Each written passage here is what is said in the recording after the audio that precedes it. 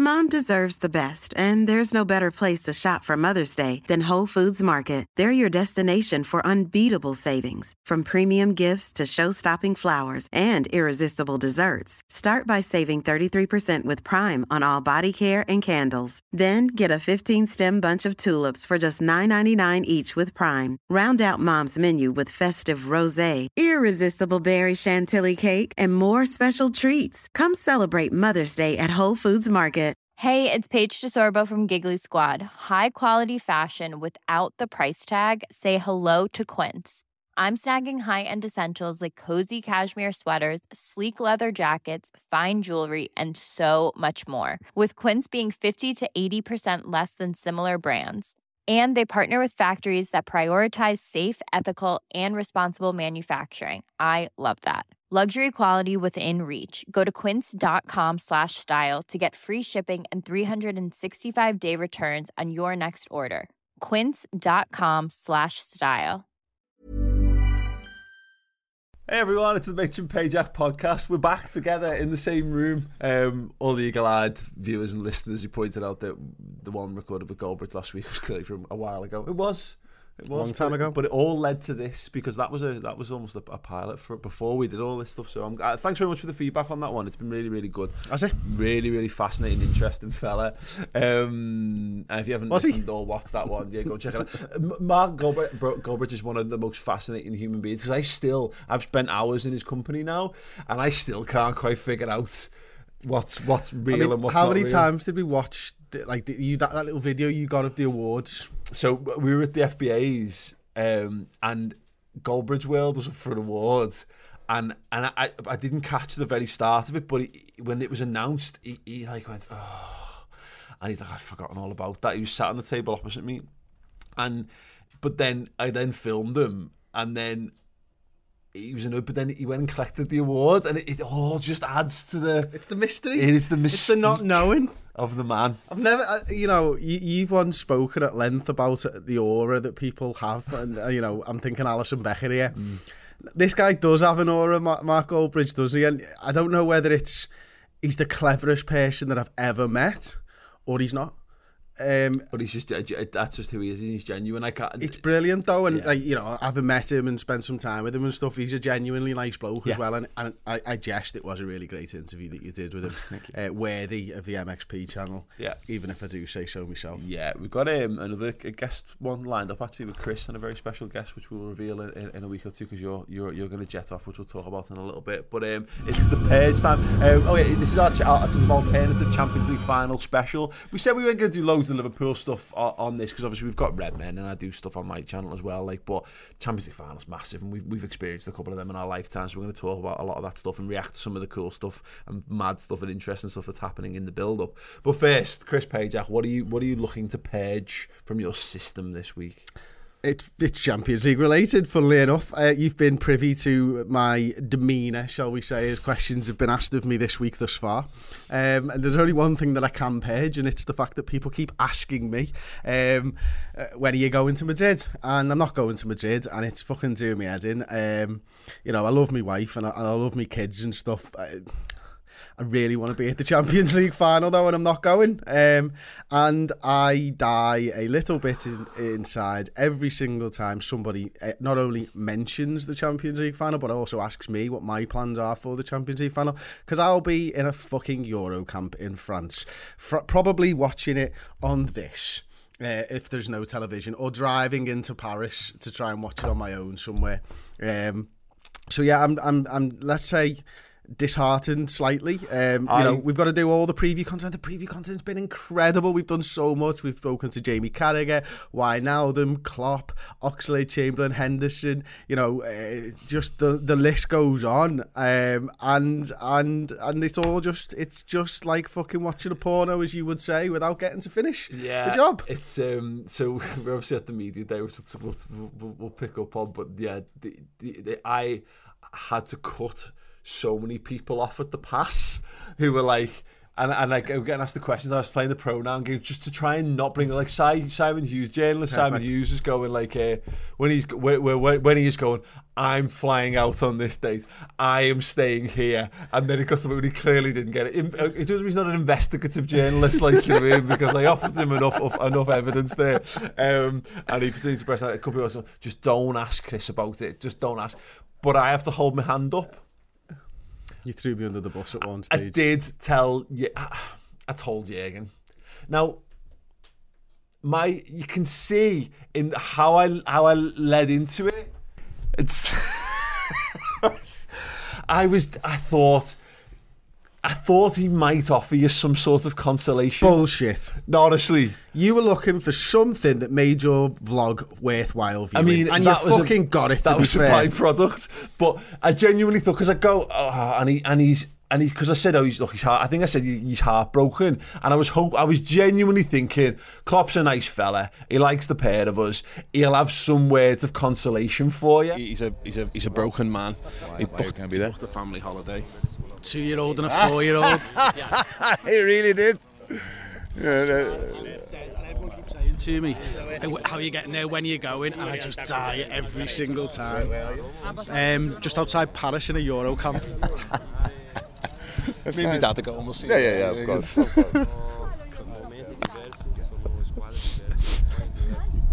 Sorry, Chris. He laughed at me fucking face. He laughed in my face. He really did. Twice, maybe 3 times. It would have only been worse if he'd done the full ha-ha from The Simpsons. But he basically did. That's the most annoying thing. He basically did exactly that. The fucking man that I adore more than anyone else at the moment. The manager of Liverpool Football Club, the next fucking Bill Shankly, laughing in my face. I mean, not only that, I'm still harbouring deep fucking regret over missing the interview you had with him last year. Yeah. You know what I mean? And it makes matters worse. Now he's just laughing in my face. It wasn't the response I was hoping for, but it's a better response than I could have dreamt of. You're an absolute twat, if that's a fucking decent word that we can say. That is a late 80s insult at its finest. That's a Red Dwarf insult. We'll just check that. We'll just run that through the check just to make sure that's not hideously offensive in any way, shape, 20, or form. 30 years ago, it was definitely fine, but now we may have to check that. Yeah. And if it got bleeped, it was the word twonk. Yeah. What a twonk. I'm sorry. I genuinely. You're not the lion. Look, you're fucking smiling as you're saying it. You're an absolute divvy. It was too funny. You know what? If it had been like any other reaction, but it was like someone had given him an electric shock. He just pissed off. That's so bad. Right, moving on. I can't. I'm not ready to. No. It's all right, I'm choosing to purge this weekend. It's a bit more serious. It's not football related, but I was going to purge all of politics. But it links into it. The coverage of politics in this country, because I really like politics. I find it fascinating. I'm really interested. I love talking about it. I love getting other people's opinions and stuff.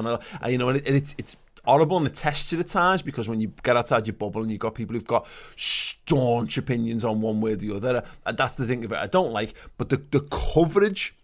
So I walked into the shops this morning, and what shop? A local shop with that sells newspapers and stuff like that. If they want to sponsor this, by all means they can, and I'll say their name freely, but until they do. But anyway, there was 2 headlines that caught my eye, and the first one that caught my eye, because it was nearest to the aisle I was walking down, was like Corbyn, Labour anti-Semite shame or something like that. And I was like, oh crap, like what's going on with all this now? And then the paper next to it said Corbyn to back Remain referendum. Yeah, back second referendum or whatever. And I was like, it's fucking horseshit, isn't it? Like, is there any? Why do people? There must be people in journalistic industries who wonder why their trust has been eroded. How the fuck are you meant to trust the mainstream media when because my opinion, I am left leaning, but I'm not staunchly, weirdly fucking, super left. I've got, it was a great line from Jason Manford, and he says, we've all got a bit of right wing in us, and in his line he uses along the lines of like, we all believe that all humans should be treated equal, and like prisoners are entitled to fair treatment and rehabilitation, but when someone breaks into your house, fucking string up the bastards, like, you know what I mean? So we've all got a bit of that in it, but I can't help but think that it's the horrendous bias that goes on, and it pains me that more people don't get onto how they're just tools used by both sides of the political divide to brainwash various people into believing what they want to believe. But when I see it from the Daily Mail, like, it's like the Mirror's covering the second referendum, which is that, but isn't it mad that on the day where he backs the Labour, reportedly backs something the Daily Mail are staunchly against, the Daily Mail would choose to upsell the anti-Semitism stuff, which if it's true, shouldn't be swept under the carpet. But I find it all maddening, and there's meant to be journalistic integrity. When did journalism, maybe journalism's always been this, and maybe it has, it's particularly tabloid journalism, I guess, but it's just like the fucking internet. It's just become people servicing their own opinions and everything. Whatever happened to impartiality? Whatever happened to telling us the news? Whatever happened to saying this is what has happened? This is what is happening, and digging into the meanings and the rights and wrongs of it all? How are you meant to trust what's right and wrong? No one fucking knows. Genuinely, no one knows what's right or wrong in the fucking Remain Leave thing, and the mainstream media not making it any easier, because it's like flipping a coin so you get the right outcome, or it's like being on the wrong side of a story, but you speak and you spin it and you spin it. And you speak to close friends until they tell you that you're on the right of an argument. I find it all absolutely fucking infuriating. It's mad. Like, listen, there's so many things there that you're absolutely spot on with. The one news outlet that is supposed to be impartial, that tries to be impartial, is the BBC, isn't it? Now, your reaction there would suggest that it's not, but I watch a lot of the BBC News. I don't watch any of like Sky News or anything like that, and I'm not sure whether they are trying to be. I think they are trying to be impartial, to be honest with you. Now, there are loads of this morning, for example, they had someone who's just been elected as a member of European Parliament, Majid, I think it was, for the Green Party. Yeah. And they also had a guy called, I think his name was Nielsen, who is voted in from the Brexit Party. So they're there and they're having a conversation, and they've got both sides. Yeah. And they're both there, but they're saying completely different things. Now, the problem for me with the BBC is the interviewer will have a certain slant, and they will ask questions of both parties. But then you're asking the interviewer to be impartial, and I'm not sure that's the easiest thing for an interviewer to do. A good interviewer might be able to do it. The best interviewer might be able to do it. But if you lean one way, you're going to have a direction for that interview, so it makes it difficult for it, you know what I mean? So you can't have someone who's impartial, because nobody's impartial in this country, give or take, through the interview. So how can they even do it? It is, and that's where you need to get true, proper, staunch professionals in, and you know them, and unfortunately they're increasingly few and far between. The problem the BBC's got is the BBC's funding comes from the government. And so, and we live in a time of austerity where BBC's funding is getting cut, and all this stuff is getting cut, and their paymasters are ultimately whoever's in charge. So they have to be careful. And what's also happening is, because they're worried about this reaction about them maybe having a bias or whatever, they're trying to be too partisan. But yeah, in that, it's all well and good. That's fine if you give two opposing points, but you can't. It's not just a platform for people to say their thoughts and opinions. They have to be challenged and they have to be questioned. It's not just put up some fucking moron and go, well, here's a fucking idiot who's got a mad opinion. What's your opinion? Tell us your opinion. You've got to have someone you've got to get to the heart of what's the truth. You've got to have someone. It's the responsibility of journalists in this country. This is the responsibility of the press, is to dig deeper, is to find out what is real and what is bullshit, to cut through. Because that's like, well, that's it. You get two people in the studio and you ask them a question. You might might ask them the same question and you're going to get completely different answers. Not only are they going to be completely different answers, they're going to talk about the things that they've prepared to talk about. And they will always, and this is the problem with politicians, they'll always just shoehorn in what their agenda is. And they won't answer the question. And because they might have 5 minutes or 10 minutes, I think it was 5 minutes they had with them this morning, it's like, well, you didn't answer me fucking question, mate. I'm going to sit here. I've got all day until you decide to answer me fucking question. Jeremy Paxman's a massive bellend, but I appreciate his approach to political interviewing because it's maddening. I'll be honest, like Tom Watson, he's even still a deputy leader of Labour. He's a fucking knobhead. I interviewed him years ago, and I bit my tongue over it because he was at an HJC event, the Hillsborough Justice event, and it's just a friendly conversation about a nice event, and the way the politicians talk, it just makes you want to walk away and never go near a poll again and all that kind of stuff. And it's bollocks. And all this, just the thing that sparked it for me was obviously the EU voting this week. And the results were used to service whichever opinion you were looking to have. So if you were the Brexit Party got massive gains, fair play, because look, let's be perfectly honest about this. The things at the core of the people who are voting for the Brexit Party and the people who voted for Leave and all that, there's some massive core issues that need addressing. People are entitled to have those issues, whatever it is that's driving towards those things. And then Labour lost, so that if you could go, well, look, Brexit won and Labour lost, but though neither side of the divide actually lost any percentage or any footing in it. Because if you add up Brexit and you add up Conservative, you're pretty much getting what voted to leave. UKIP lost. UKIP took losses who went on to Brexit. Conservatives took losses which went to the Brexit. Labour took losses that went on to Green. And so by and large we still end up with exactly the same split. It's horseshit. The problem is, and I think I think I remember showing you this video, maybe you'd seen it yourself, is there was an advert about what's the article thing on the internet called about the freedom of the internet and all that type of 31 stuff. is it? Something like that, and it was big 50. No. Article 50 is what gets triggered when we leave the EU. Yeah. Tom, so fucking spend all your time on the internet and you can't tell me what it is that's going to stop you from posting porn gifs on your fucking Twitter. So I think Burger King did this incredible advert and tried to explain to its customers what it was and why it was bad. And what they did was, there's the fucking line. And for too long, political parties and companies have decided to be on this line or just slightly over to one side, leaning one way or the other. And Burger King went, we're fucking here. We're miles away from the line. Here's our position. And they took massive growth in sales because of that, because the left-leaning United States citizens decided to just go with Burger King. Now, you are cutting off a huge potential audience, but you're actually gaining repeat custom time and time again from another one. But this is the problem with the political parties. It's the problem with Labour. It's the problem with Conservatives over the last 10, 15, 20 years, is they're too similar. There's not that many things that do separate them anymore. And I think, Corbyn has needed to come out a long time ago now and say, here's where we fucking stand. Yeah.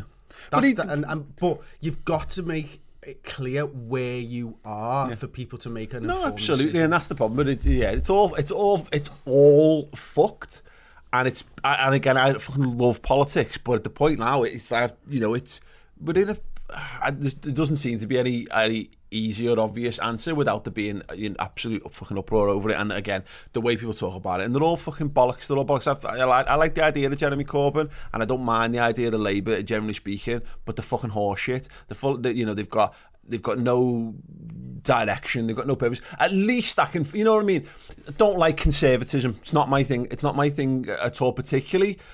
But my God, I mean, it's like the fucking Empire in Star Wars. At least they're committed to being evil, like, you know what I mean? At least you're committed to the fucking to the certain way. You can cut through it. There's no fucking dalliances. There's not fans of the NHS, fans of privatisation, fans of private wealth, fans of of capitalism and all that. Great. At least you understand where they stand. At least if you're into all those things, you know to get behind. Fucking Labour. Corbyn wants to leave just as much as the people on the other side. He just can't come out and say it because he'll divide half the fucking Labour fan base. This is where we're at.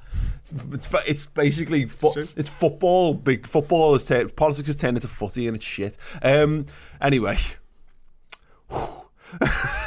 never gonna be unpaged of that. just briefly, we talked about the whole series up to this point. We missed the finale last week because we didn't do the podcast. But Game of Thrones, satisfied? Loved it. Did you? I've read every word that's been written on Game of Thrones by George R.R. Martin. I've watched every minute of the TV show. Can't think of a better way to end it all. I thought it was fine. It wasn't a massive disappointment. I wasn't thrilled with it. It was the ending that series set up, and I don't mean like in terms of narrative. I mean, it was, let's leg it to the end of this show. Like, we've got to get this show finished in this time. It's like anything you ever do in life where you've got all the time in the world and you just you realise you've got 10 minutes to get ready, so you cram everything you need to do in 10 minutes when you've been sat down for 4 hours.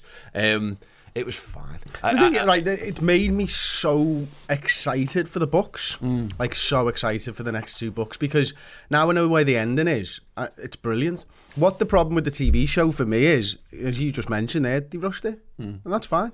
Because I'm going to get to enjoy the books, which I enjoy more than the television series anyway. Yeah. Now, I think, they lost their way because George R.R. Martin, when he was writing the books, it was so in-depth and they were so big and the scale of them was absolutely massive that he gave them so much to work with. Yeah. And then he gave them the end story and they had to quickly work there. Yeah. George R.R. Martin will take his time getting there. And or he'll die. I mean, he's already taking his time getting there. It was fucking 8 years ago the last one came out.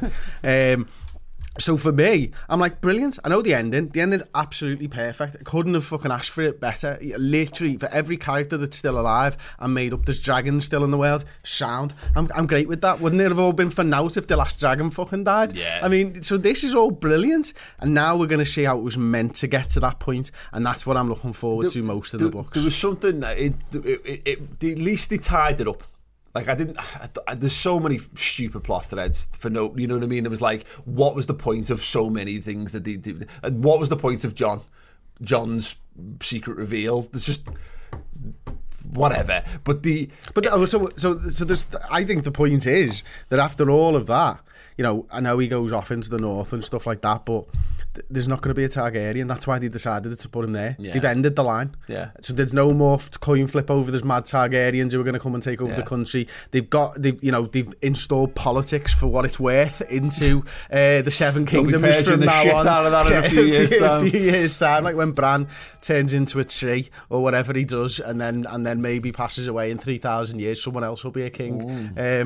It's just brilliant. It's just fucking superb. I just don't get the fume because everyone I've spoken to in real life actually likes the ending, doesn't like how they got there. Yeah, I thought it was fine. It was one of those things where, like, it was good fan service in the end, in that they just because it gave you, like, the lives carry on. It was like at the end of the OC, where they basically except they went like 10, 20 years or whatever in the future, and it showed you the path the characters go down, so you got a sense of these are real people and they get to carry on their lives, and you have a bit of a sense of renewed hope of, well, there's some interesting stories and they can always bring it back if they want to. It's not like I said, which I predicted was they'll just kill everyone and everyone will be dead miserable about the whole thing. It was fine. I watched it and I was like, I had no emotional response to it one way or the other. It was like, did the bookies pay out? No, on Bran, because I don't think he ever sat on the Iron Throne. There you go. And I'm sure the wording of that, who will sit on the Iron Throne, will have burnt to fuck. Given that I never got any money for me Mo Salah top goal scorer bet, I can't imagine. But did for Mane. Well, I was going to say, how do you feel about the Mane one? Because you did get paid out for that. Mane, but not for Salah. Pricks. Never trust the bookies. Unless they want to sponsor Redmen TV for the upcoming season, in which case I will retract that statement. And much more. And much more beyond that. We've got some couple of random bits that they've cropped up this week. Our good mate Rory, Chelsea fan extraordinaire, he's been on a number of rants about Sarri, and the one I saw from last night, I love Rory to bits. He's a good friend of ours, but like he's basically wants Sarri out and he's desperate for them to have Jody Morris and Frank Lampard. What was your immediate reaction to seeing that? Go ahead.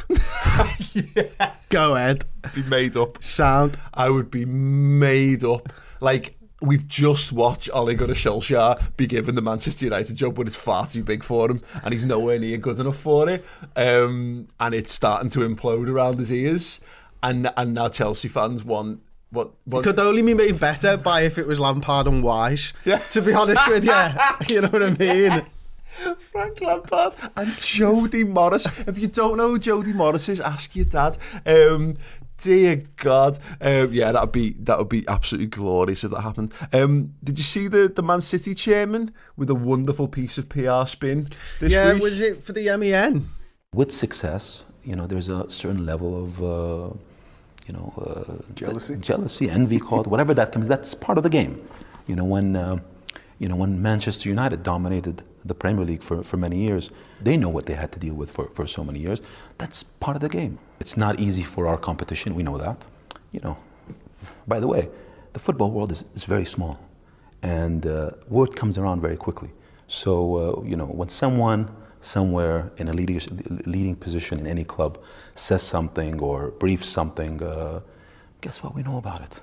But the reality, we didn't buy the most expensive player in the Premier League. We didn't buy the most expensive goalkeeper. We didn't buy the most expensive defender. We didn't buy the most expensive midfielder. We didn't buy the most expensive striker. So when people throw what they throw at us, I go back, let's look at facts. Look at the facts, let's talk about facts. For the Manchester Evening News, surprising. Yeah, I don't know if that was Stuart Brennan or not. He was being interviewed with, but it was someone very happy to be, just very happy to be there. If it was Stuart Brennan, he doesn't look like his profile pic. Yeah, none of the journalists ever do, by the way. But yeah, this notion that we didn't buy the most expensive goalkeeper, we haven't bought the most expensive defender, midfielder, striker. Horseshit. They just don't have them now. They just don't have the record. It's. I mean, don't get me wrong. We talk about the politics and the media and all that. It's a tremendous piece of spin, and I'm sure there'll be Man City fans fucking out of all 14-year-olds on the internet laughing up, going, "Look, he said it, so it is true. Look, it's truth what he said there." How much did they spend on Mangala? 50 million, mate. They have spent on centre backs about 200 million trying to find company a partner. Just not all in one go. You know what I mean? They've had Otamendi, they've had Mangala, they've had Stones, they've had Laporte. That adds up to well more than Virgil van Dijk, by the way. It's just that we did it once. Yeah. And, we got ours for cheaper than you paid for 4 centre-backs to partner Vincent Kompany. You know what I mean? I think it's mad. There's a great tweet which we'll put up actually from Cy Brundish, who I thought absolutely nailed it in response to it all. And he said, at their time of purchase, Edison most expensive keeper, Walker most expensive fullback, Mendy most expensive fullback, Mangala most expensive defender, Stones most expensive defender, Kevin De Bruyne most expensive midfielder, Raheem Sterling most expensive English footballer / teenager. Facts. There you go, mate. Also facts. Honestly. But the problem that he's got is it's very Trump what he's doing, isn't it? They're cutting down the other side and they're weaponising almost their fan base and whipping them into a frenzy to go and bat for them and stuff like that. And I think, the Man City fans need to take a step back and start looking at it properly with their eyes open and understand what's happening because he's playing them. City haven't had to break those transfer records last season because all the players that they broke the records for previously are still able to play for that team. And if they had to go out tomorrow and replace Sergio Aguero, they would be paying more than 75 million. If they had to buy the Sergio Aguero again, he would cost about 120 to 130 million pounds. In fact, that's football inflation. That's just the. I think they'd be buying Mbappe and it'd be 200. Yeah, exactly. That's the reality of the situation. But I find it funny, and I'm glad that most people are seeing through this. Looking ahead to the Champions League final, then there's been some cool things doing the rounds. Did you see Jurgen Klopp reacting to the baby player photos? I did.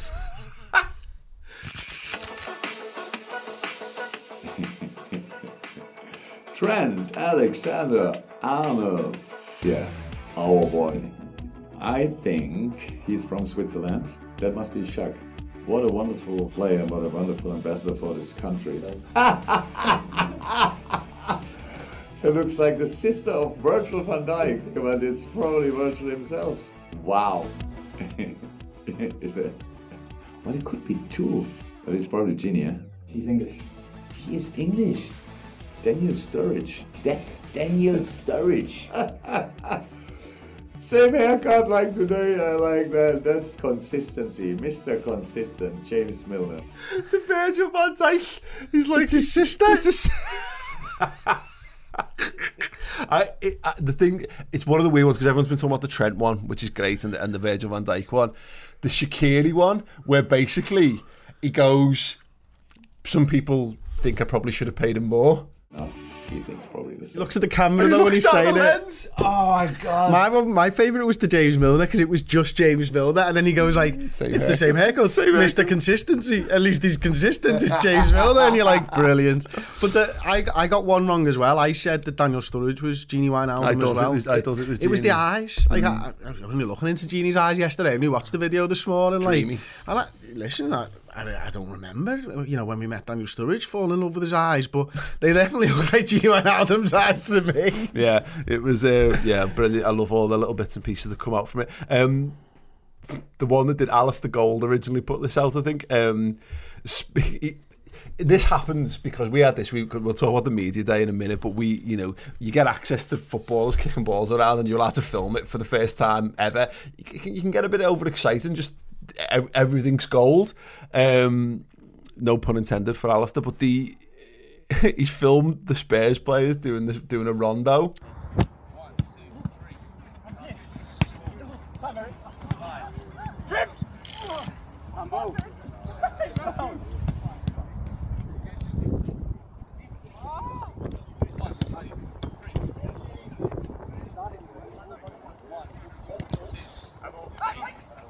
Air quotes Rondo. Air quotes Rondo. It's not the best. No. It looks like if me, you, Tom and Si had a Rondo. Yeah. Pretty much. And we all the staff had one, and you and Tom were in the middle trying to chase it down. I mean, you wouldn't be standing, and the Spurs players still were standing, so maybe that's not right. But when the video starts, it looks like a game of piggy in the fucking middle. It's that bad, you know what I mean? And then there's about a minute where they can't sing more than 3 passes together. Harry Kane's touch was off. Hopefully that stays true. Then Rose and somebody else decided to just pass it between themselves for like 4 passes, and I think that might have been their record for how many passes they got strung together in one go. It was absolutely fucking pathetic is what we're trying to say. It was not a Rondo. Yeah, he put out after, like, they were better than this.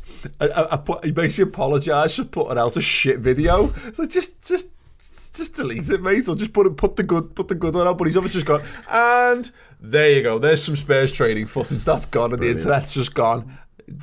Full Nelson. In fact, they've gone full Jurgen Klopp reaction. One of my favourite bits of interneting came out for the media day yesterday. I put a photo up of you and Alison Becker looking very, very sexy. You fucking prick. I mean, how many times you want to have a pop at me yesterday? You knew I was doing that face because you'd just done that Jurgen Klopp thing to me, so I was angry with you. I thought you were smouldering. I don't... Hang on. I thought that was just like your come to bed face. No, that's here now. All right, go on. Is that a smell there? That's my come to bed, little boy or girl.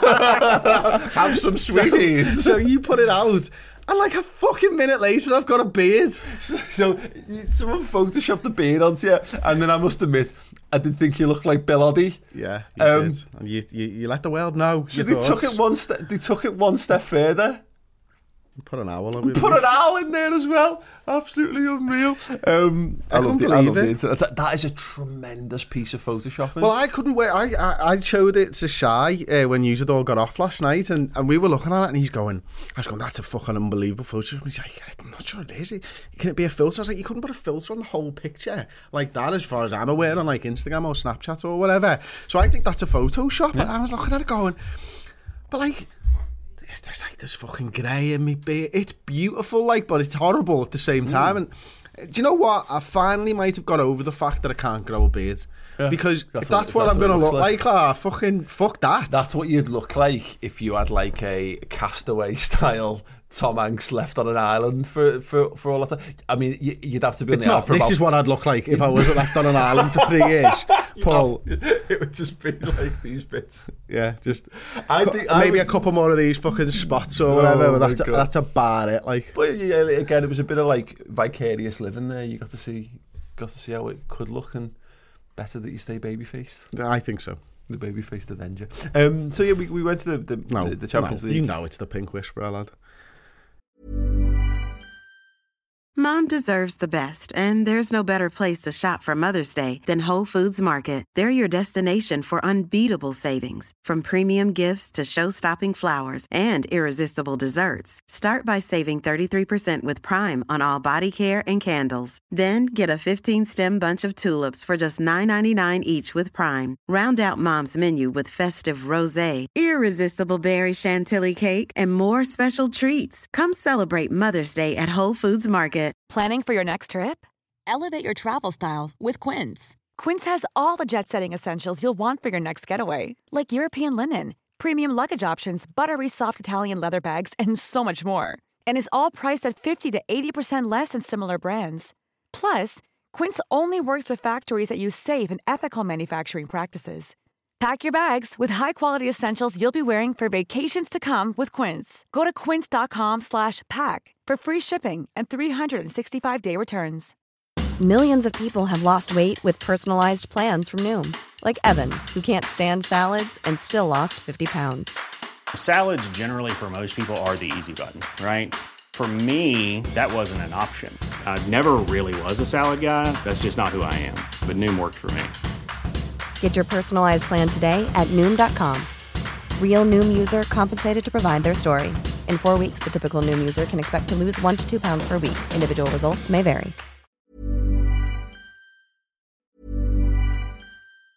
Mom deserves the best, and there's no better place to shop for Mother's Day than Whole Foods Market. They're your destination for unbeatable savings, from premium gifts to show-stopping flowers and irresistible desserts. Start by saving 33% with Prime on all body care and candles. Then get a 15-stem bunch of tulips for just $9.99 each with Prime. Round out Mom's menu with festive rosé, irresistible berry chantilly cake, and more special treats. Come celebrate Mother's Day at Whole Foods Market. Even when we're on a budget, we still deserve nice things. Quince is a place to scoop up stunning high-end goods for 50 to 80% less than similar brands. They have buttery soft cashmere sweaters starting at $50, luxurious Italian leather bags, and so much more. Plus, Quince only works with factories that use safe, ethical, and responsible manufacturing. Get the high-end goods you'll love without the high price tag with Quince. Go to quince.com/style for free shipping and 365-day returns. We don't have to cut this section out of the podcast again, are we? Okay, Sal. What's the video? The Pink Whisperer. Okay. We went to the Champions League Media Day. Is that's Robbie, isn't it? Doing his Wasteman video. Right, cool. Yeah, we went to the Champions League Media Day. We were very lucky enough to... Was I invited? We forced our way in. We asked, and we pestered, and they finally let us in. Which was fantastic, Which was fantastic. But yeah, it was... Do you know the most annoying part of yesterday? Is we had to do all the fucking work. We had to do all the work to be like, yes, you can come in, but it can only be 2 of you. And I couldn't now. Bear in mind that Chris has got a heartbreak of not going the final on the rise, and there wasn't going to be like Chris missing out on this, and I wasn't missing out on it. So it meant that Tom and Ty couldn't come, or Ross or whatever. So we went, there was no doubt that we were both going, but then the very real realisation of we're responsible for all the recording that's going to be happening on the day. And there was a couple of moments where with Jürgen in particular. Yeah, that was fucking embarrassing. Jürgen, I managed to get Jürgen on the line, on the mix zone line. I've got him. All right, Jürgen, come for a few words. Oh, hi, how are you? You good? You got it in? Is that mic working? Just put it. It would be cool then. The red light is on. No, honestly. Genuine professionals, mate. Internal, external. And the microphone's not working. And there's a point where I turn to you, and it's like we do a few of these things that people always ask us, do we ever have fallings out? And we don't really, but there was a moment when I looked at you like, just fucking get it sorted. You were like, just fucking keep you cool, it's gonna work. So what happened was you'd had the Rode mic stuck in, and I've not told Paul this is the big reveal now. So you'd had the Rode mic plugged in, so we shoved the XLR in fast, because I was running over with the camera as the mix zone had already started, because it was fucking 50 metres away. So you look at me and I'm across and you're like, oh, no, come on. So I start fucking running towards you. The camera set up. We throw the XLR in, blah, blah, blah. And then you got Jürgen and we've not switched from internal mic to external. You go external, I'm like, flick it. And I put my headphones in and I'm like, nothing. And you're like, shit. And you kind of turn to Jürgen, right? And I realise my headphones aren't plugged in. But I'm not telling Jürgen and you this. So I fucking pick it up. So I'm and feeling... you're turning away talking to Jürgen and I'm frantically trying to get the fucking headphones into the camera. And you turn around, is it working? I'm like, yeah, it's working. I'm got feeling... I'm trying to feel, going, oh, they're professional, Lord's Jürgen, it's fine. I'm going, just put the other mic on, anything. I've got, it's like, I've got a live one. And, Jürgen ended up getting off on us. Yeah. He made some comments about going for a piss and it being ready when he got back. Otherwise, I go for a piss and then reverse. Which we have got recorded. Which we have. And then he did another interview and then mercifully came back like that. There was that very brief moment of just where I just wanted to set fire to the world for about 5 seconds. So then we have a bit of a long wait. The Rap and then us are interviewing Ox and Chamberlain, aren't they? Ox and Chamberlain. Ox and Hendo, sorry. So so we go in there. We set our cameras up. John Gibbo from the Rap lets us set our cameras up beforehand, so we have a little bit longer with them because you got 10 minutes exactly, give or take. And then so we set up, we give them a microphone, we lend them an extra microphone and all that type of stuff. You get set up, you're doing the cameras, I'm doing the audio sound. We go outside, they do their interview, we go in, and obviously the lads are already in the room, Hendo and Ox. And then we're there, and I'm sat down ready to go, and Paul's like, he's looking at the cameras like, and you literally said, I don't normally do this, and you couldn't work out how to fucking do it. Well, I was doing the audio check, and I was like, it has been so long since I've had the responsibility for doing this. Like, I was like, just running through it. It's like, okay, they're in, the sound, the audio's coming through. I'm just going to roughly guess at what the levels should be. I'm going to check the red lights and everything. But I just went, normally got people who do this for me.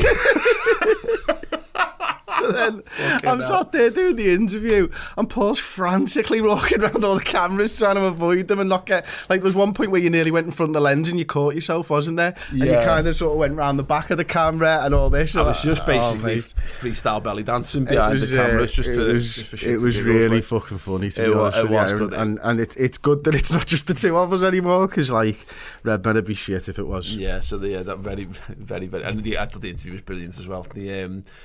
There's a couple of bits which people will be able to see. It'll be on the Redmen YouTube channel and on the I think we're putting some on the Redmen website as well. But yeah, there's a video we've done which we won't get to see for a few weeks or whatever. But we got Jordan. Then there's some reacting to a video that his mate filmed of him when he was like 16 or 17. 15. 15. Jesus Christ. Yeah. Absolutely amazing. Yeah, good day. But it made me feel loads better about the whole thing. I know you've got your own issues going on, but in terms of like, I very much needed that, like in terms of just the feeling, the spirit of positivity, feeling the vibe, because I started to get really stressed out in the morning. You know what it is? My fears around this final are it's not about the game. It's not about whether Liverpool are good enough for all that kind of stuff. And I talked about it a lot on this podcast and other places. It's post-match social media. I just can't.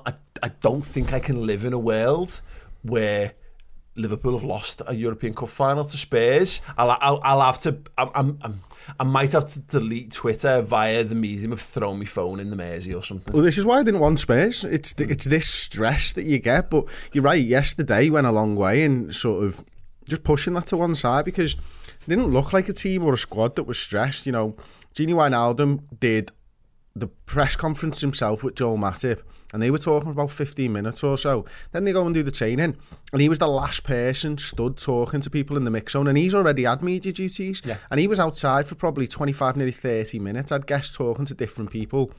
Alisson Becker did an interview in Portuguese, and he must have done an interview with someone for about 15 minutes or so. Virgil van Dijk stayed around for ages. Then they all went inside and did their licence holders stuff. A lot of these players as well. We obviously had Hendo and Ox, and I think they'd done like a 30-minute thing for the BBC. Then they'd done the Rap, and we were the last ones for them. And they went down and out. You know, they were like buzzing for it and stuff. And it's like, That's the great thing about those days as a fan going to them, is that you get to just get a sense of where the squad is at, and it's not one that's stressed. It's not like me, thank fuck, and they're not worried about it. This is what they've worked hard for all season long.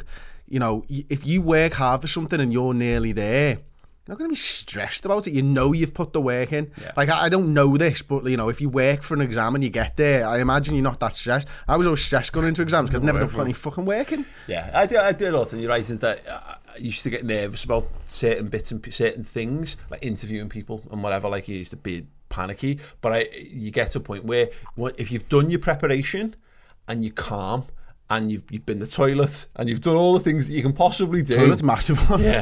If you've done all the things that you can do, then it'll go out. It'll go. You know what I mean? So we're quite lucky now as well that, like, you know, we knew yesterday that we were going to have Oxenendo. I probably had an hour to sort of prepare some questions and stuff, didn't I? But then, you know, I wrote a few questions down, didn't actually use a lot of them because you just went with the flow a little bit and stuff. But then, you know, you in the mix zone, you didn't have anything prepared. You didn't know you were going to get.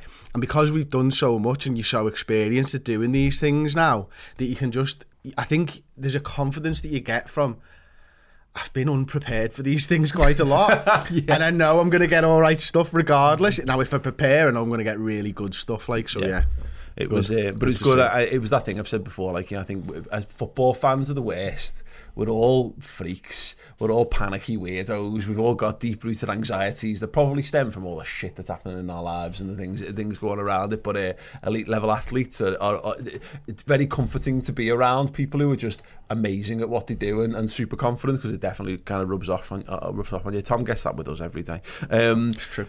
So we got asked the question. He's nodding profusely behind the camera there. From Alexa Vujic, who said, could you guys talk about your personal experience of Istanbul? Obviously, you know, as we know, Liverpool Champions League final looming. It's the third one, really. I mean, it's not the third one of our lifetimes, but the third one of us being old enough to really appreciate them and understand what was going on. Because we were like, what? Well, it's the fourth coming up, isn't it? Yeah. Sorry, yeah. But the I over last year completely. Sorry, yeah. But I mean, what I mean is, in terms of the more recent ones, these are where they're at. But it goes back to going back to Istanbul.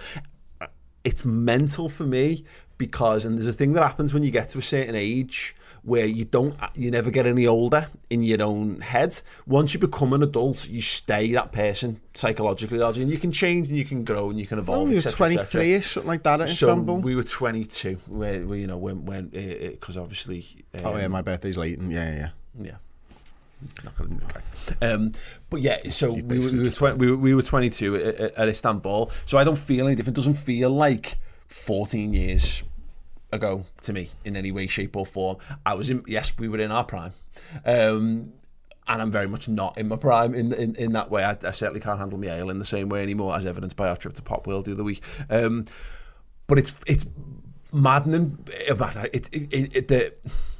There's a generation of Liverpool fans now who've grown up without that experience. I was asking Tom and Si, you were 10? They were 10 at the time. Like, when I was 10, so let me work it out. When I was 10, I went to my first cup final when I was 9. So I went to the FA Cup final in 92, and I don't really remember the game. I remember elements of it. I remember bits of the journey and the trip and stuff, and I've watched the game back since, so that's probably where most of my memory of the game comes from, as I've added to it over the years. So I don't remember but I don't remember the ride, the journey to getting there. I don't remember the feelings, the emotion, the ups and downs of the game or whatever at all. And it's when you realise now that there's a proper generation of grown-ups who follow Liverpool, for whom they've seen no success. And we have sustained ourselves on Istanbul for 14 years. 14 years is far too long for a club of this side to get one of the big two, innit? Ultimately, you know, Premier League or European Cup and stuff. But that was an unbelievable day. Funny enough, I posted a picture yesterday on Instagram of me and Hendo and Ox, and one of the girls we used to knock around with, Kate Spink, posted like, can you believe that, like, fucking 20 years ago, give or take, I think it was 18 years ago, we were sat on the roof of Owen's restaurant on the Five Ways for the treble cup parade, and it's like, that's what we were doing then. And she's like, can you believe what you're doing now? And I was like, no, if you'd have told me back then that this is what we're doing now, I would not have believed you in any way, shape or form. So it's mad, even though we were an adult, we were nowhere near the people that we are doing the things that we love to do at the moment and stuff. And then you think just a few years later we got Istanbul, and you know, then we have another European Cup final in Athens, and since then I've been to a Europa League final, I've been to a Champions League final and all this type of stuff, and it's mad. But that Istanbul one, man. You mentioned, actually, I wasn't sure I was going to pick up on, but I'd not thought about it. But in terms of the parade, that the treble one was unreal, because you're right, and it's something I wouldn't even think of now. But like I said, the Chilwell Five Ways in Liverpool, which anyone who's been to Liverpool will be aware of. It's called something different now, isn't it? The Wild Fig. It's called the Wild Fig, but it's called Owens Forever. And because you used to work there, and we knew the manager and all that, we were able to get up on the roof for a bit. So we climbed up on the roof ready for the bus to come down, and then basically we got bored sitting up on the roof at one point, so we got down about 2 minutes before the bus finally turned up. So I ended up having gotten the best vantage point of the whole parade. I ended up basically next to the bus, running alongside it up Queen's Drive, like fucking, you know what I mean, like morons, absolute morons. All these people who were up there and got this wonderful view. Well, we started up there, and then so many people followed us and like just scaled this building and stuff, didn't he? Like, and it was mad, like, and then we got to watch them really enjoy themselves up there as we were on the road. What are your memories then of the Istanbul day? Because we set a precedent that day. We set a routine that we then looked to replicate in 2007, which I'm sure a lot of people will have done, to be fair. You know, you see your team win a European Cup and you're like, well, we went to walkabout, didn't we, about 11 o'clock in the morning? Because you went out, I think I'm right in saying you went to watch the Chelsea semi-final in walkabout, and that's why we chose that, because a few of us didn't. I stayed in and watched it on, like, back in the day when you could plug a coat hanger into the back of your telly and get a signal on an awful picture. I watched the second leg of that Champions League game, and you were all out, and you were like, "Come on, you're just coming into town." And we were like, "Oh no, we're all right." Yeah, so we watched that in walkabout. That's why we went there. I think we got there like 11 o'clock, something like that. Basically for opening time, pretty much like 11:12. I think we got in there to make sure that we had our place. And we did. Yeah. And we had the space well, like, kind of kitted out, until we realised about half an hour before kick-off that there was no telly in sight of where we were. We're dickheads. We've always been dickheads. We've been there all day. We've been there drinking for like 7 hours at that point. And then it all packed up. It was chock full of people, and we realised we couldn't see it. Was that the one where we had like had we taken cards with us to play in the daytime, or did we learn our lesson from that was Athens, because we were just bored off our heads, sat around doing nothing but chatting and waiting for things to happen. So it's like, because it was am I right in saying it's something like a 9 o'clock kickoff because of the time difference to Istanbul or something like that? Idea. So I think we'd been drinking hard for like at least 10 hours by the time kickoff was on. I mean, I can't really remember much of the game. My memories of it do come from watching the game back and stuff like that, you know. I remember a certain point we've talked about so many times at half time. I do actually remember you gripping me and talking to me at half time, but I'll let you tell that story. It was mad, that, because obviously watching your life basically fall apart in front of your eyes when Milan starts scoring the goals, because we said this for ages and we keep talking about this, and why I think this year's different, feels different for Liverpool. Certainly Liverpool had no right to be in that final. You've seen that team, it's like Milan Barros and Jimmy Traore and Diego Biscans or whatever of this world. That squad was horrendous. But you're there and you think, because you're there, you've got a chance. And then basically Milan just went, and flexed. And just pulled our pants down and spanked us everywhere, and it was a weird feeling. And I've always been a glass half full kind of person and what have you, but there's no reason for me to feel optimistic that I felt optimistic at half time. But it was that weird sense of everyone was so down the dumps and everyone was done, and you were off your head, to be fair. By that point, like, it's over. But Did I know the game was over, though? I mean, you didn't think the full game was over. So I did better than Aubrey in Paris. But it was... Yeah, it was... Can we put that clip in? Yeah. We're on the ascendancy, we're going to get them. Still net, penalty, goal, sound. No, but it's over. No, it's not over. It's not over, that big. We can do this. Yeah, but it was a really weird atmosphere because everyone was so down and dumps. Everyone was it felt like so dead and buried, and why not? And you had like Andy Gray, I think it was on the commentary saying like, oh, that's game over and all this kind of stuff. And I just got this weird thing of like, oh well, fuck it, look, I'll go around, I'll go and console a few people because there's proper tears and people really were fucked, like, and understandably so. And then I just got this weird sense of optimism of kind of like, not that Liverpool were going to do it, but like, oh well, fuck it, it's a Champions League final, for God's sake, we're here. There's 45 minutes, what are we going to do? We're all going to go home, or we're going to sit on the floor and cry? We're going to watch Liverpool. But I was quite comfortable with that. Yeah. But for me, it was just like, I've got 45 minutes of footy here. If they've shown you can score 3 goals in 45 minutes, so it's possible to score 3 in 45 minutes, and that was all I had. So it was just going around, hugging people and telling them that it was possible. So yeah, my outstanding memory of that was obviously when the third goal goes in, of just a swarm of random people from across the top floor of the walkabout grabbed me and picked me up on the shoulders and paraded me round the top floor. You said, mate, you said we could do it. And yeah, I did. But fucking hell, I'm sure people would have come round and filled me in if we'd lost that 6-0 for being that optimistic gobshite. You said they could score another 3. Gobshite. What was dead funny is we walked out at the end, obviously made up and all over the place, hugging and kissing random people. We got 3 steps outside and I immediately lost you. I ended up in Chinatown in one of the Chinese restaurants, obviously, and it was empty apart from one couple that were in there who were clearly Evertonian, yeah, who clearly realised he'd made a massive mistake at this point, and we were the first people in there. Within 10 minutes, it was just bouncing, singing songs, it was just absolutely unreal. Tell the people how your night went. I don't know whether I went straight home. I can't remember if I went straight home or not. I think you attempted to go straight home. If that's true, that's probably true. I did definitely attempt to go home. That's not actually what happened. I get confused sometimes because I've done this a couple of times now. So as to which bus I got and which night I did this on. There's certainly something around my birthday. I think I did something similar.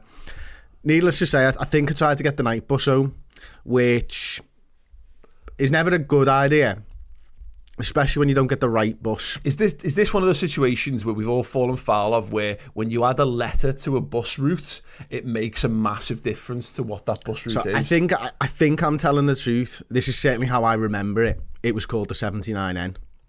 Okay. Now, the 79 is the bus that gets me home in Liverpool. The 79N is not the bus that gets me home. It's very much not the bus that gets you home. It got me to Widnes, but by the time I woke up. So just for people who are outside of the sphere of the Northwest. Wool. It got me to Wool. It's basically about 10-15 minutes outside of Liverpool. Yeah. So I fell asleep on the bus, and I got woken up by the bus driver saying this is the end of the line type of thing, and I think I remember trying to say, well, are you going back in? And he's like, I don't know whether he just blagged me head and he didn't want me on his bus anymore, but he wouldn't take me back to Liverpool. I don't know whether it was his last stop or whatever. He's like, you got to get out. So I got out and I tried to ring up a cab, and I found I don't know whether I'm guessing the internet was around and you could Google a phone number for a cab in Widnes. I don't know whether I was able to do that, but I definitely know that 722 or the 8 is a cab company in Liverpool. So I probably dialed Alpha, and a cab driver did. I think I might have stopped the black cab thinking about it, and he wouldn't let me in because I was too drunk. Fair play to the fella, I was far too drunk to You be just getting fell asleep on a bus and gone to a completely different town. So then I think I got into another cab, and then I think he decided after a couple of minutes, this isn't for me. So this is not the passenger for me. He basically left me on a street corner in Widnes somewhere, and then everyone knows my brother's a blue, and he obviously wasn't out drinking. So I think I phoned him, and I think he came and picked me up in the end and took me home. Yeah, that's it. Really. I partied long into the night that night. It was a very good day. The one story I always mention, you've referenced a few times in places, but I haven't talked about it in a while, was that we're mates with Bob Paisley's granddaughters, and one of them, Carol, was in our year group, but not in our school, in our group of mates. And I had this 1990 Liverpool tracky top that was my dad's. That was the tracky top of Destiny, which was dubbed the tracksuit top of Destiny after the fact. But at half time, this story goes that I gave my tracky top to Carol and got her basically hugged her in a bear hug for the start of the second half, and Liverpool scored all the goals. I once told Steven Gerrard that was the reason that we won. How did that go down? Yeah, he didn't. He didn't. I think he probably preferred to think that it was his Herculean heroics and physical endeavours and him scoring a header from 18 yards. But has he got the proof? Yeah, I mean, yes. He's literally scored a goal and played at fullback in the Champions League final. But had you not done that, Paul, maybe he wouldn't. You know, the butterfly effect, Chris, is all I'm saying. The butterfly effect. Me putting a tracksuit top on someone and giving them a hug had a ripple effect. Didn't, and Steven Gerrard was not happy to be told that. Just a little advice for anyone looking to speak to footballers: don't try to discredit their successes by applying some sort of random logic pertaining to yourself to them. Let's not even use the word logic, because it's not really. Is it just logic? Yeah, no, it's not. It doesn't work. So yeah, that was Istanbul. And what was funny, the parade the next day, I was still so pissed. So pissed. I worked. You working that day? Where were you working? Britannia. I dragged myself up because you had to. A couple of mates of mine came over from Sheffield because I've told this story in the past, but I moved back to Liverpool during between the legs of the Leverkusen game in that year. So they came over. One of them was a Liverpool fan and one was a Man City fan, just to be a part of it, like just to see it and soak it up. And because the story there was 1 million people descend upon Liverpool that day. People just woke up in that morning and felt compelled. Yeah, exactly. And we went to the flyover. Where you come off the end of the M62 by the Rocket, and I had the camcorder. It's one of the very first things I ever filmed, and I wish I had the footage to put in. I really don't think I have. I'm sure it'll surface at some point in the future.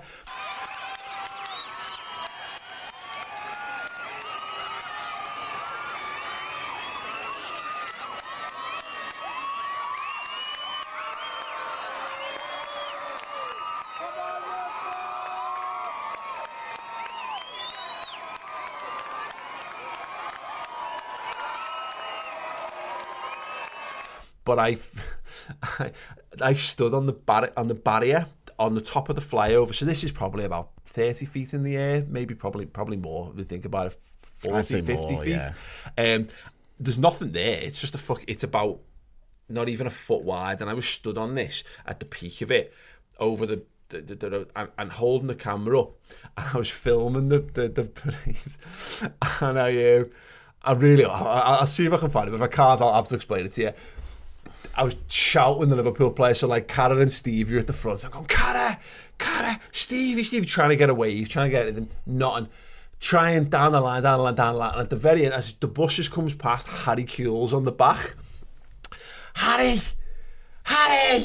And Harry Kewell sees and gives a wave. And the line I used was something along the lines of, "You fucking useless gobshite." I was so angry just won the European Cup. Liverpool players waved out. I was so angry at Harry Kewell. It was unbelievable. But I'd spent all that time. The press bus went past first, and I was flicking the V's the whole time, going, "You can't use any of this footage. This will be the footage." Absolutely, as we've established on British, I was a fucking gobshite when I was in my fucking late teens and early 20s. My highlight of the whole parade, though, was stood there. It was just wall-to-wall cars, a sea of bodies. The traffic came to a standstill. They blocked it off. They wouldn't let anyone over the flyover. They wouldn't let anyone under it.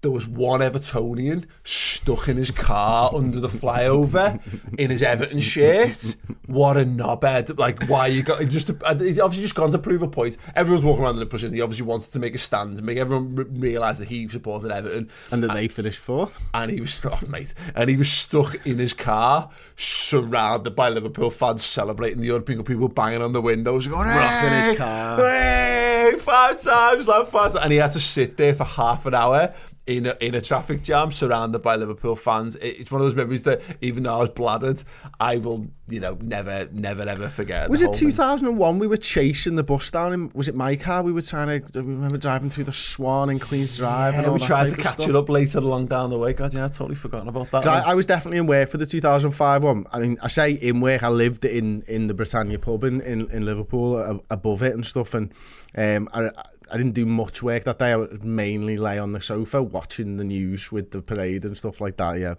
that's fucking gutting that I've missed that, and it's gutting that I will miss it again if we win it. So just quickly, then Athens obviously ended up being a massive disappointment. It's funny because I've never watched that game back. I watched the highlights, lowlights back last week. For the first time, just prepping for the Carragher interview. So I watched like the 10-minute highlights and stuff like that. Fucking terrible. Oh my god! But it's funny because we it was a shit side we put out that day. Yeah, we played Zendon, didn't we? And fucking who's the right winger? Pennant. Yeah, Pennant was class in that game. He for the first like half an hour of that game, he was amazing, and then nothing. Yeah, nothing after the fact. He was shit though. Generally, but what was funny about it was we tried to recreate the day. So we started early, and it was funny. We talked about this after the fact, and it's funny that we're now sitting 12 years later in the same situation still. That what did you sing about an hour before kickoff? We won at 6 times. And I'm still waiting to get a second verse of that in. I remember writing in my phone. It's 7 o'clock. It's an hour before kickoff. Chris has just said we've won it 6 times. It's at this point I've realised that we're losing this final. Just like, but that was the first. I think that was the first instance ever of like the Pajakism of the precursor of the Umar Nias and all the things that have followed before it. Like, but yeah, we got bladdered. It was very disappointing. And I remember again post that. Walking around the walkabout, consoling people and trying to cheer people up and all that, because it was mad, like singing "You'll Never Walk Alone" in the dying embers of that game when you knew it was dead and buried. Properly weird that, and it's. I genuinely hope, because I know a lot of people flocked to Liverpool last year for the Kiev, and more than that are probably going to be doing it this year around. I really hope that the people who do that get the experience of it, because nothing will ever come close. Nothing ever in my life has ever come close to that. Like the seeing Liverpool win the European Cup, even only on telly, even only on probably a telly that I wouldn't even have in like my kid's bedroom these days. Like, but like that swell of bodies and going out into town and just that collective spirit of just the biggest party you've ever felt in your life, and then obviously carrying on for days after the fact, and then even like the day after that we all went into town to try and get anything with 5 stars on it. We went into the club shop, and there's a famous story about like Brian Reid saying how like Liverpool just didn't, like, it wasn't open the day after, and it didn't have enough bases. We bought like lighters. I remember buying a lighter with 5 stars on it. It was like my prized possession, everything, just to have all that stuff. So it's mad to think that it's 14 years since 5 stars became a thing. I'd give anything for the hand gesture. Yeah, I'd give anything. It's mad that we could be just as a slight tangent. Reread the Watchmen comic, and there's a whole issue of it dedicated to how time is not linear. Yeah. All time exists at one point. So there's blocks of marble from 2,000 years ago that have statues embedded in them, that kind of stuff. And I love the notion that we're living in this time now, that this is the present. Liverpool 5 stars is the big thing, but we're living in a potential past in which this is the last time when 5 stars was a big thing for Liverpool, and 6 stars could just be the thing that's on everything for hopefully not too many years before 7. But that's I love that as a that's what's got me so excited about the whole event. What have you got? Not something for the show, certainly something for after the show. I'll show you in a bit. It's not too bad. That's weird. It's fine. How are you going to do it? How are you going to do the 6 if we win it? What do you mean? Thumb or a finger? That probably won't be weird. 2 hands is a bit too much. Like, I'll just put a fist up. Okay. What's next, mate? What are you going to do? I don't know yet. I'm gonna leave it. I think I've learnt my lesson after 2007. I like that one, actually. Yeah. So will you? Do some sort of Wakanda Forever style 3-3 celebration. Yeah, brilliant. Okay, we're gonna wrap it up, but before we do, it's time for some life coaching. That's what you all turn up for. You all need to live better lives. Chris and I have lived very long and fulfilling, taxing lives, and we've learned some things, and we've made many mistakes along the way. Hughes98 said, lads, how do you regain trust in a girl after you invaded her privacy by looking through her messages on her phone? We were dating 3 months and now she barely talks to me. How do I win her back, lads? I like my advice for this one is probably pretty redundant, but it would be don't get caught. Yeah, I mean, I've never. It's weird, and I apologise to Hughes98 in this, because I remember having a mate in Sheffield, and she had this fella who was really possessive, and he did this mad thing once where he was dead jealous of her, and he thought he was constantly having affairs and all this kind of stuff. And one day she woke up and went to go to work, and she couldn't leave the house because he had washed every item of clothing that she owned, so it was all wet. So she had no clothes, so she couldn't leave the house. Honestly, mate, fucking freak show. And I was like, I didn't think men did that kind of thing, because my only experience of it is obviously from my own perspective was I've been out with some girls who've been a bit odd in the past and done some weird things. So that mentality doesn't compute with, has never really computed with me. I knew a girl I went to university with. I used to live with her actually, and she was a bit nuts as well. Like, and I once caught her in her fella's CD collection, scratching the CDs, all of them, right? I mean, passive aggressive to the max. Wow. So she'd taken all the CDs out of the case and was just taking a key or a knife or whatever it was and was just scratching them from the outside to the inside, every CD, and just putting them back in the cases. This isn't someone that she's not going out with anymore. And I was like, what the fuck is this? And he's like, well, you know, and he's like, he's never going to know you did it. And he's like, and you're still with him.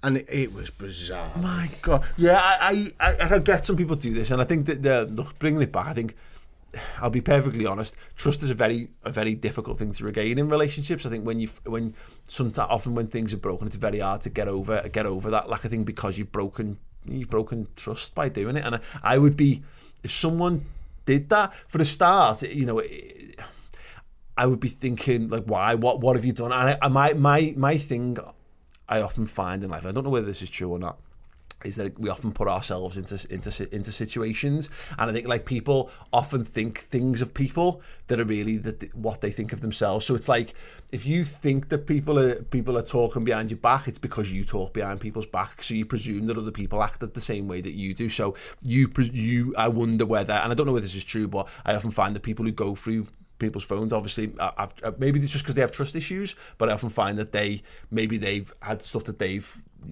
something they've done, so they believe that other people are capable of it. The trick is, if you've got the trick to a relationship, a relatively successful relationship, I've got a relatively successful relationship, it's lasted long enough. If you ever got an issue with that person, just ask them about it. Just be upfront about it, because... So I would say genuine advice to this one is that you don't trust her, and that's the problem. And if you don't trust her, I don't think you're getting over that. Yeah. I've never been able to get over that. If I've had a trust issue with somebody, give you an example, maybe 15 odd years ago, something like that, I started going out with a girl when she was going out with somebody else. Yeah. And I never trusted her, obviously, because she was willing to cheat on the fella that she was with to get with me. Yeah. And that, like, although I went out with her for a few years and stuff, it never went away. Yeah. And in the end, that's how it ended. Yeah. As well, yeah. To be fair. So if you don't trust them and you're going through the phone, find someone you do trust. And find someone that you like and you do trust, rather than just someone that you like and you don't trust. Is the kind of thing. I would say from the flip side, she probably ain't going to trust you again, so you're wasting your time. But. Yeah, I think the thing of those is, what are you looking for? What are you hoping to find in that regard? Because, I mean, I guess if you've asked and they've said no, then that's the thing about relationship. You've got to take people at face value in that stuff. If people are prepared to go to bat and say no, and it's hard because it means that you're putting yourself out there. It's a daft analogy, right? But like in a football, bring it out to like a football thing. I remember when Jen Chang was the head of communication for Liverpool, and he invited us in, and Liverpool were being linked to Gaston Ramirez, and he was having a medical every fucking 20 minutes. You know, it was no smoke without fire kind of situation. I remember saying, he said, well, I'll tell you the truth, and I you know, I'll treat you like journalists if you ask the right questions, and you blah blah blah. And he said, Gaston Ramirez, he went, I can unequivocally tell you that there is no chance Liverpool are not injured. Liverpool will not be buying him, so you can run with that. And I was terrified of that, because of speaking out and saying that's definitely not going to happen, because of there was loads of like rumours and whispers and all that kind of stuff, and I didn't want to stake my reputation on someone's word. But you know, in love and life, you've kind of got to. You give them the opportunity. You've got to give people the trust and the time. If she then chooses to fuck you over, you can't insulate against future heartbreak, is what I'm basically saying, because it's no way to live, because you're going to constantly be on edge. You're going to constantly be treading on eggshells. You've got to go all in on relationships. You've got to go all in and give them the trust. And you've got to, that's what love is that you hand them... You hand them your heart, and you basically say, go ahead, it's yours, do with it as you please, and they should do the same in return. And if you choose to fuck the other person over, then that's ultimately on you. Also, Hugh's idea, if you do get it with another bird, with the new GDPR laws, I think you're going to have to get her to sign something to say that you are okay to invade her privacy, just like the internet. Yeah, absolutely. But yeah, just a simple lesson in life. I mean, your bird will give you the phone. You know what I mean, by lads, but she shouldn't have to, and you shouldn't have to go through. That's just be upfront, ask the questions, and look, ultimately treat this as a learning curve. Chalk this up to life experience. If you fucked it, you fucked it. It's something you're gonna have to live with, but hopefully it'll make you a better person moving on to the future. All the best, Hughes98. If you want us to give you some life coaching advice, you can do. You can leave it in the comment section on the YouTube. You can tweet either at the Paul Machin or at Mr. Blood Red. If you want us to actually answer it, though, put it in the YouTube comments, because we actually physically check that. Yeah, I mean, before the next show. Yeah, definitely do that by all means. But if you're listening on iTunes, if you're listening on Spotify, you're listening on all kinds of podcasty type devices, make sure you give it a 5-star review. Much appreciated if you do that. Chris will be away next week. We'll figure something out in the interim. There is another special guesty podcast which we might well put out next week, but we'll tease that. So again, get us on Twitter and you'll find out more information about all that stuff. Other than that, Chris, it's been an absolute pleasure. Just the Champions League final to look forward to now, fingers crossed. Even though Chris will be in a ditch somewhere that he gets to be a happy man. Do it for Chris. Drop a like on the video for Chris. See you soon. Bye.